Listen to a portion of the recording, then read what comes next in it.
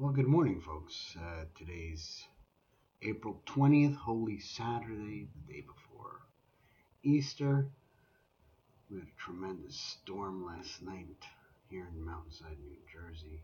And I'm on the top of the mountain, so I kind of hear it a lot. And it really woke me up.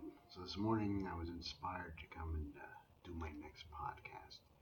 I could hear the birds tweeting in the background as my room backs up to the Watchung Reservation. And it's a lovely morning, though a little cloudy, a little overcast.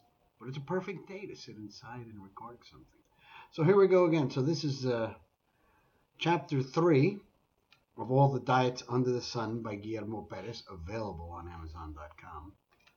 Okay, it is a self-published book. It's a book about my struggles with dieting and also with life in general. So it's got a double fold, 2 stories in one type thing, which I hope you like. So here we go. Chapter 3, Growing Up. As I mentioned before, I was never an athlete. Riding bicycles was my primary form of exercise.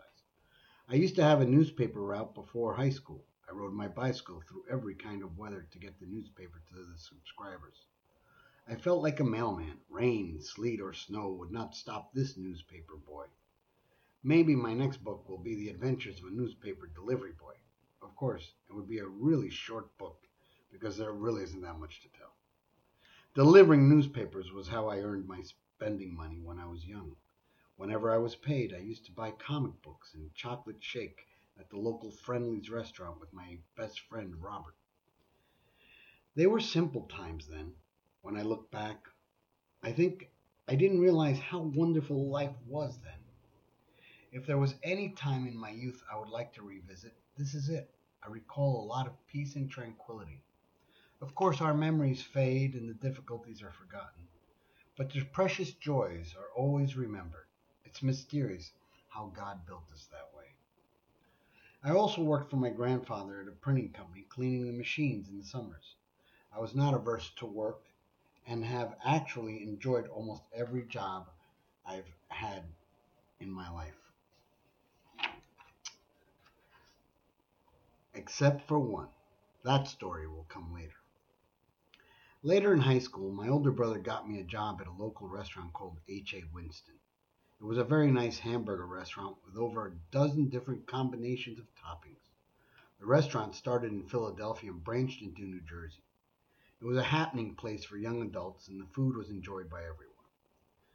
I worked all types of jobs there. I was a dishwasher, prep cook, pantry cook, and busboy. I worked my ass off there and really enjoyed it. I started as a dishwasher. The second night, after one night of training, they left me on my own. It was a Tuesday night, which was the slowest night of the week. Typically, I should have been out of the place by midnight, but it took me forever since I was inexperienced. They waited for me to finish, and we didn't leave until 2 in the morning. When I showed up for work the next day, the manager was shocked. He thought I would quit after that ordeal, but it had become a challenge for me. I became so good at it after a few weeks that on nights when I was working, they would let the other guys go home to save the restaurant money. To many, it may seem no big deal, but I firmly believe that no matter what the job, a person should always do their best and be proud of a job well done. It goes a long way to making one's life a happy experience. Not all people have that work ethic. I recall getting a few friends of mine jobs as busboys 6 months later. By that time, I had already moved through the ranks quickly, and I was the supervisor. I sent them down to clean up a broken jar of cherry peppers in the basement. I was still up top clearing tables with someone else. The rush was on, and I was working at full speed. And as time went on, I began wondering what was taking them so much time.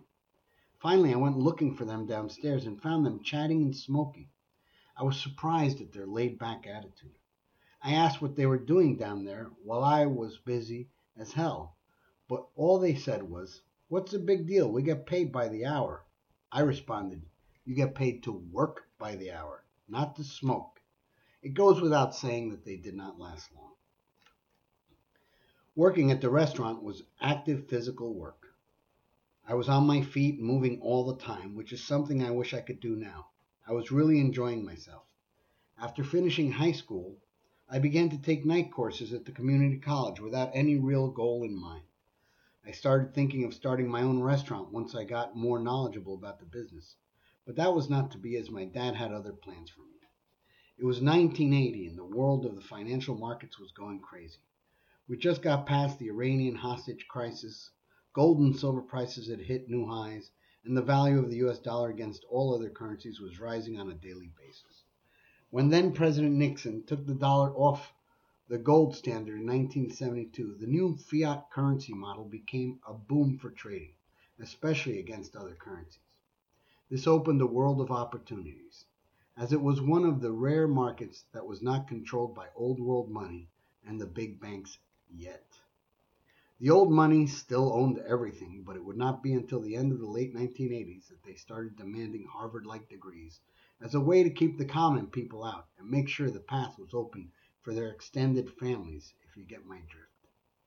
Anyway, this meant my dad decided I was to leave the restaurant business and work in the financial markets. Of course, with no college degree yet, I had to start at the bottom, literally, in the vault of a foreign exchange company. I remember going for the interview, getting the job, and celebrating that weekend.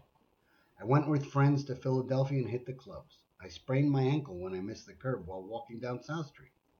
I was only 18 years old and I thought I was invincible. I went dancing in that condition late into the night.